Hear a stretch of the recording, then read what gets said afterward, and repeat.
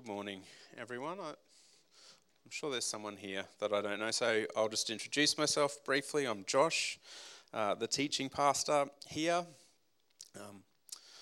My wife did MC last week, and I knew something had shifted in the culture when she got up here and spoke about sport, because she normally gets really annoyed when Graham and I and other people who are up here, men, I guess, talk about sport. But the Tillies did something to us, didn't they? In the prayer meeting this morning, Christy was praying about tearing down the high places. So it's Old Testament sort of imagery of when our lives can have idolatry creep in, basically, and we can be worshipping someone other than the living God. And I wonder if we got there. If Sherilyn's talking about sport on a Sunday morning, maybe we got some high places to tear down. It took women's soccer to get me to see.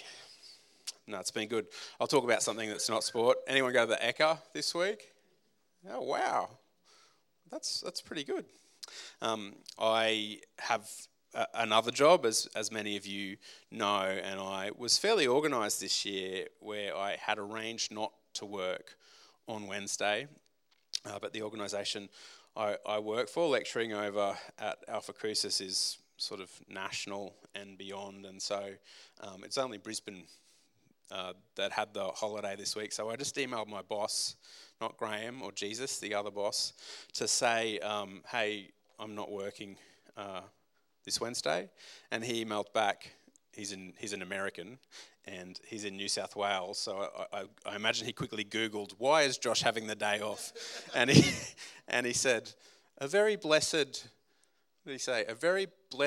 People's Day of the Royal Agricultural Show to you, Josh. And I thought, is he having a go? Does he think I should be working on Ekka Day? Fat chance. I did have a very blessed People's Day of the Royal Agricultural Show, not at the Ekka. But well done to all of you who got there and entered what do you enter? Scones? A cow? I imagine there was lots of that sort of agricultural stuff happening from an inner city church like Brisbane. Anyway, today, to get on with what we're actually here for, we're continuing this series through the noise, and I wonder, Ruben, if you could just throw that first slide up there. We spent way too long talking about what we should call this, and I think this works. But it speaks to the idea that there is a lot of static, a lot of noise in culture, and to be a disciple of Jesus, and the good news that it sort of is a part of being a disciple of Jesus, the good news that we would declare as disciples of Jesus, isn't always welcome news when we go into the world. Oftentimes, people are hearing something that's not good news. And so we wanted to kind of spend some time looking at and hearing from different voices. How can we cut through the noise so that when people come face to face, as we hope they do with us, with Jesus, they can hear good news for what it is, good news. So we're 2 messages into this, and I'll just go back to where I took us, and along the way I'll talk to the message that Pastor Graham preached last week. But I started the series by sort of saying, actually, let's not, and I hope this comes as good news to you, good news people, let's not sort of suffer under the illusion that every time we share the good news, it's going to work. Jesus had encounters with people like the woman at the well, where the good news that he shared of living water was received gratefully. However, he also had interactions with people where it couldn't be received. So this is a painting of him speaking to the rich young ruler, someone who seemed to be interested in his message of eternal life and yet couldn't grasp it, couldn't receive it. And I spoke about how there will be open doors, like the woman at the well, but there will also be closed doors to the good news of Jesus' kingdom coming. And actually, we can fall into 2 traps. The first is just trying to keep the door wedged open. and sort of running the risk that Christianity loses its particular flavour, its sort of unique identity, that it's just another path to God. Jesus is quite clear that he has come to do something that is unlike other ways that we might live our life, that his kingdom is a kingdom that is over all other kingdoms, and that he is the way to eternal life. So we can't keep the door wedged open, watering our faith down. The other risk that we run is potentially just imagining that the door's always going to be shut, and our duty is simply to kind of shout out the good news, and the consequences sort of be damned, as it were. If people want to hear it, good for them, but we kind of almost imagine they aren't going to hear it, and so we might approach sharing the good news a little bit like this. And you'll remember that I did say, I think God works in all sorts of ways. I think he bends to us. And I think someone who's doing something like that, probably doing it with good intentions. However, my experience is to sort of be shouting out, repent or you will burn, maybe not the most effective way to share God's love. And so we are managing the tension between those two poles. And I suggested actually it might be better to think about what we're doing as following Jesus rather than either of those two things. Because God, there is damnable things happening in the world. People are doing damnable things one to another. All sorts of suffering and horror in the world. God, in Jesus, has a hope for the salvation of the world, and he comes for the salvation of the world, not the condemnation of the world. So you'll remember, and I'm just about to kind of sum up, to move forward where I was as followers of Jesus. We're about salvation, where we hope for the salvation of the world, not the condemnation. So I said there's a few ways that we can contribute to the noise as messengers of the kingdom, as good news people, when we're not real, when people feel more judged than loved, and when people feel like sort of notches on our spiritual belt, not like we actually truly see them. And I suggested ways of cutting through the noise. We need to be real, be honest about who we are with people. Don't pretend to have it all together. Don't pretend that the church is a perfect place. We need to turn up the volume on love so that people encounter love as much as the judgment they might feel when they see that we live differently to them and have different values. Our actions and words need to communicate love. And then people need to be known and valued for who they are. They're not boxes to be ticked. They are people who God loves, and I think Graham was speaking to that just before. But what I want to take some time to speak about this morning, and in some ways, my message this morning is really about getting me to sharing a story that I'll close with. I want to speak this morning about how one of the things that we need to be as good news people who have been given living water, people who see the coming of Jesus' kingdom as good news, we need to inhabit place and time in a different way. The Bible is actually really interested in time.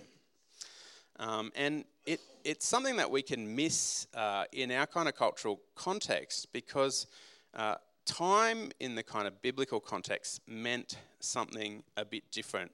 And the first place I think we see this really clearly is actually in Genesis 1. But it's something that comes up again and again through the Old Testament. And I think it comes out of the relationship of Israel to the people around them and the revelation that they have of a good God in the face of so much suffering. So you might know that a big part of Israel's story is coming from slavery into freedom, coming from an identity of servitude and slavery to other people into the promised land and into their own identity. I've got a picture there. I just kind of Googled slavery in Babylon and slavery in Egypt. They're the two big baddies in the Old Testament. And the life of the Hebrews, as we read it in the Old Testament, was about productivity to serve these ungodly empires. So they worked around the clock, sun up to sundown, building things for cruel kings and their gods. If you have a look at the Ten Commandments, you can see this fairly clearly. Probably the most sort of broadly respected Old Testament scholar of our time, a guy called Walter Brueggemann, says, these commandments go beneath social performance and social appearance to the deep God versus the gods. So the God of the Hebrews, Yahweh, versus the gods of the nations. And if you pick up the Ten Commandments in the Old Testament, you'll find the first four go like this. So you shall have no other gods before me. You shall not worship idols. You shall not misuse the name of the Lord your God. And then you shall remember the Sabbath by keeping it holy. That's the fourth commandment. One of the things you might notice, if we just limit the Ten Commandments to these first four for our purposes this morning, the first one speaks to the fact that the God of Israel wants to be and is unique amongst the other gods. So he's sort of saying, I am the true God, and if you're going to be one of my people, you will follow only me, not the gods of the nations. Consequently, you won't worship the gods of other nations. And you shall represent me truly in the world. So when you speak of the God of Israel, there should be no chance that I get mixed up with the other gods. When you portray me in the world, I'm not just a created thing. I'm the creator of all. Those things really speak to God's identity in a kind of abstract sense, in a general sense. The fourth commandment takes us to the particular nature of that God. So what is this God who is the God above all gods, who should be the only one we worship, who we need to be really clear about how we speak about him and portray him? What is he like? Well, he's like this. He says that every 7 days you need to rest. Interesting, isn't it? You need to take time out from the flow of life, from all you're doing, and rest and worship. It's almost in a way like the first commandment, once you know that God's different. What is this God like? He says, take a break.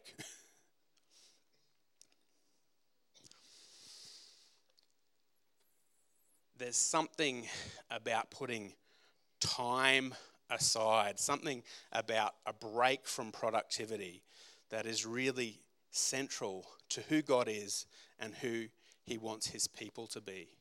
He wants his people to experience peace, shalom. He wants his people to enjoy life together.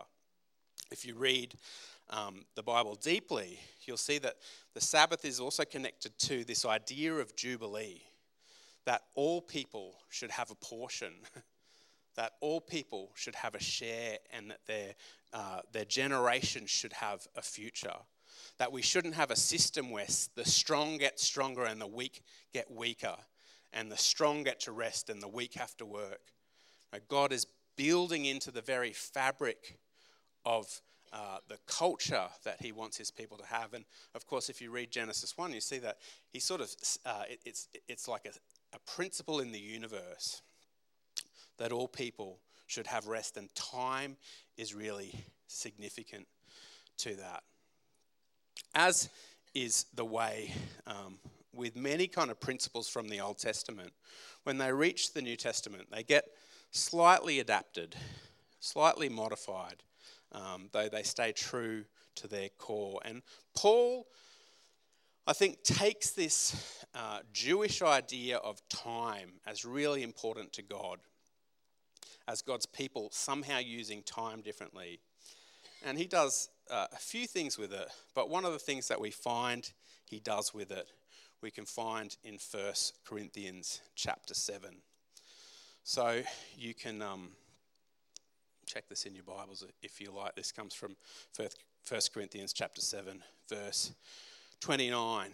And Paul says this: "What I mean, brothers and sisters, is that the time is short.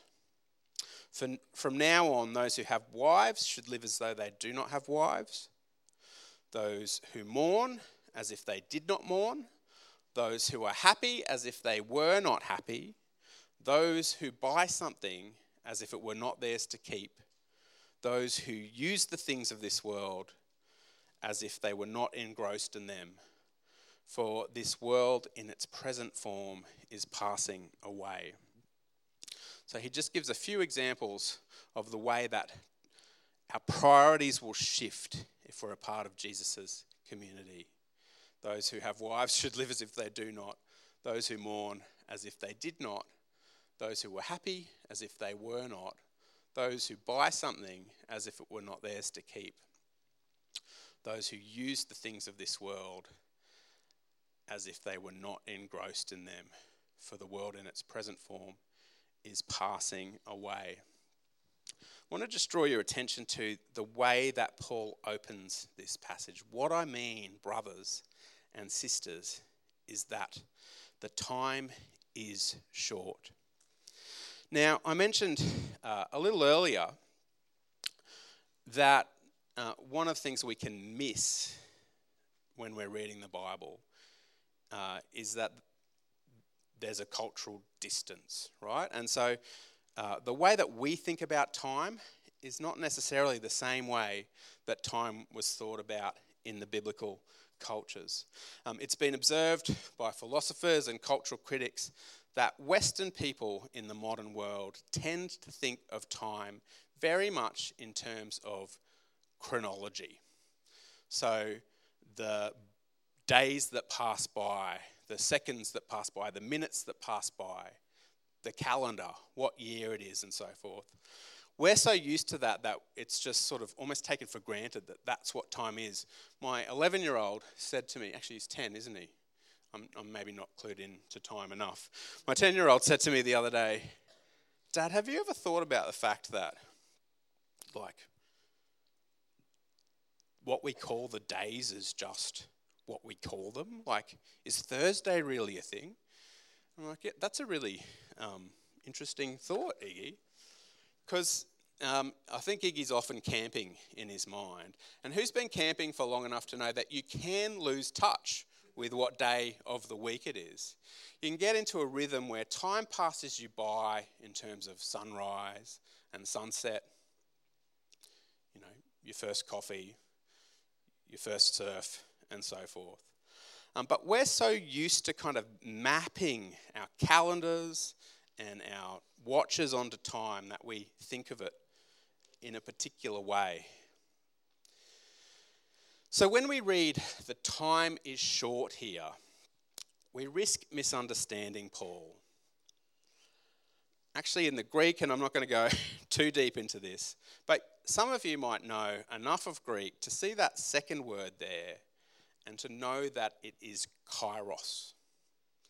And to know actually that the Greek language talks about time in terms of chronos, which is sort of historical passing time, day after day after day, second after second, minute after minute, though they didn't have seikos back then. But you get the point. Kairos is more like the times that we're in, the seasons that we're in. And so what Paul is saying here is not that we've got less time, but that we're in a particular time. And it's probably more correct to translate short in terms of the word contracted. Time has contracted, he says. When I go back and look at how this word is used in Greek, one of the one of the kind of pictures that comes along with it is time has contracted like an animal that is gathering its strength ready to pounce.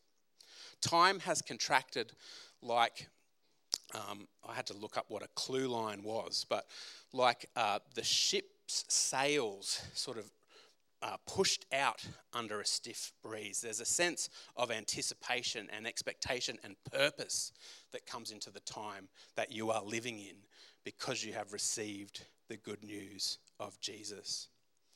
In the same chapter, he says, so each person should remain in the situation where God called them in this time. If you are circumcised when you were called by God, don't become uncircumcised. If you're uncircumcised, don't go and get circumcised. That's good news to some of us. If you're a slave when you were called, don't be too worried about becoming a free man. If you are a free man when called, continue in the calling that God has given you because the priorities of your life have changed. Time has somehow contracted like an animal ready to pounce, like sails that are trimmed to catch the breeze. There is a purpose that has come into your life with the good news, which reorients how you would live your life, how you would spend your time. Speaking of time, I'm running out of it. So I'm going to jump to the story that I wanted to tell you, and we're going to have communion in about 2 or 3 minutes. I'll call the stewards up to help us with that. One of the joys of my job, the other job, is that I get to work with people who are figuring out research problems that have come to them. And I've been working with a guy who's a specialist engineer in another part of the country. And he sort of, as I was sort of saying, what are you investigating? How can I help you? He said, I had this experience. I'm now in my midlife of coming to faith as a young man. And I feel like I'm in a good place now, maturity, my faith makes sense. But he's like, I realise it took me like 20 plus years to reach where I'm at. And so that's just too long. I flapped around.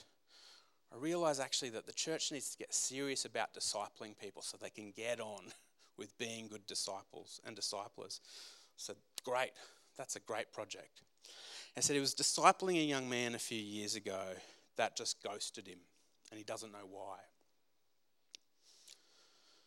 So he wants to investigate what makes for effective discipleship of Generation Z, this guy.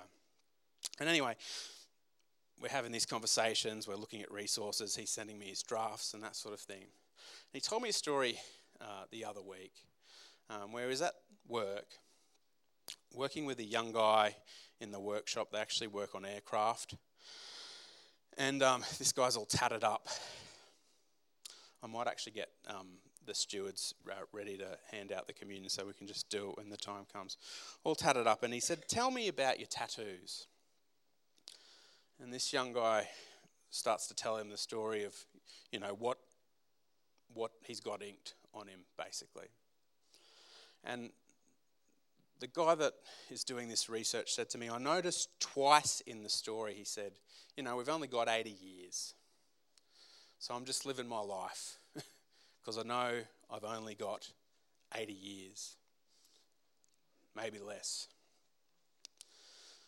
And the student that I'm working with, let's call him Ben, said, what if we don't? What if there's more than 80 years? I like to think that what we do here has some sort of eternal consequence. See, he was speaking about time differently. Ben is a disciple of Jesus who gets that as Christians we don't just live producing day by day, minute by minute. There's something else going on with time. And this young man said, yeah, I don't know about that. And so Ben said, you know what I see in you? I see a leader, actually. I reckon you could run this workshop. I think you've got the skills to do it. And I think that God gave you those skills. And actually, I think the work that you do here, making sure that aircraft are safe, has value that goes beyond the 80 years that you might get on this earth. And Ben said it was like the young man lit up, to be encouraged in that moment, to have someone speak hope into his life, to just open up the possibility that he wasn't just grinding day after day for paycheck after paycheck, but that there was a bigger purpose in life. The young man said, I don't really know about the God stuff, to be honest, Ben. And Ben, this goes back to my sermon the other week. Speaking of being real, I love this. He said, hey, I'm an engineer too. I don't really get it either. You and I, we're the same. We're trained to deal with, the physical and the material. So I'm thinking that way all the time. But what I can say is, I've had this sense of hope that I saw flash across your face, and I've been living with it for years now. It's changed my life, and I think it's real. And he left it at that. And he was wrestling, did I do the right thing? And I had to say, Ben, I think you did. I think you spoke love and hope into that young man's life. And when he's ready, if he's ready, he'll come back to you. And I said, Ben, I love this story. Can I share this story? And Ben said, you can if you'll pray for this young man. Don't you love that?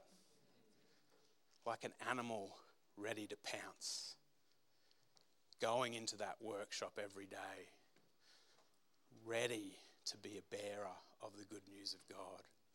Like a man who sets the sail every morning, an expectation that the wind of the Holy Spirit can blow through.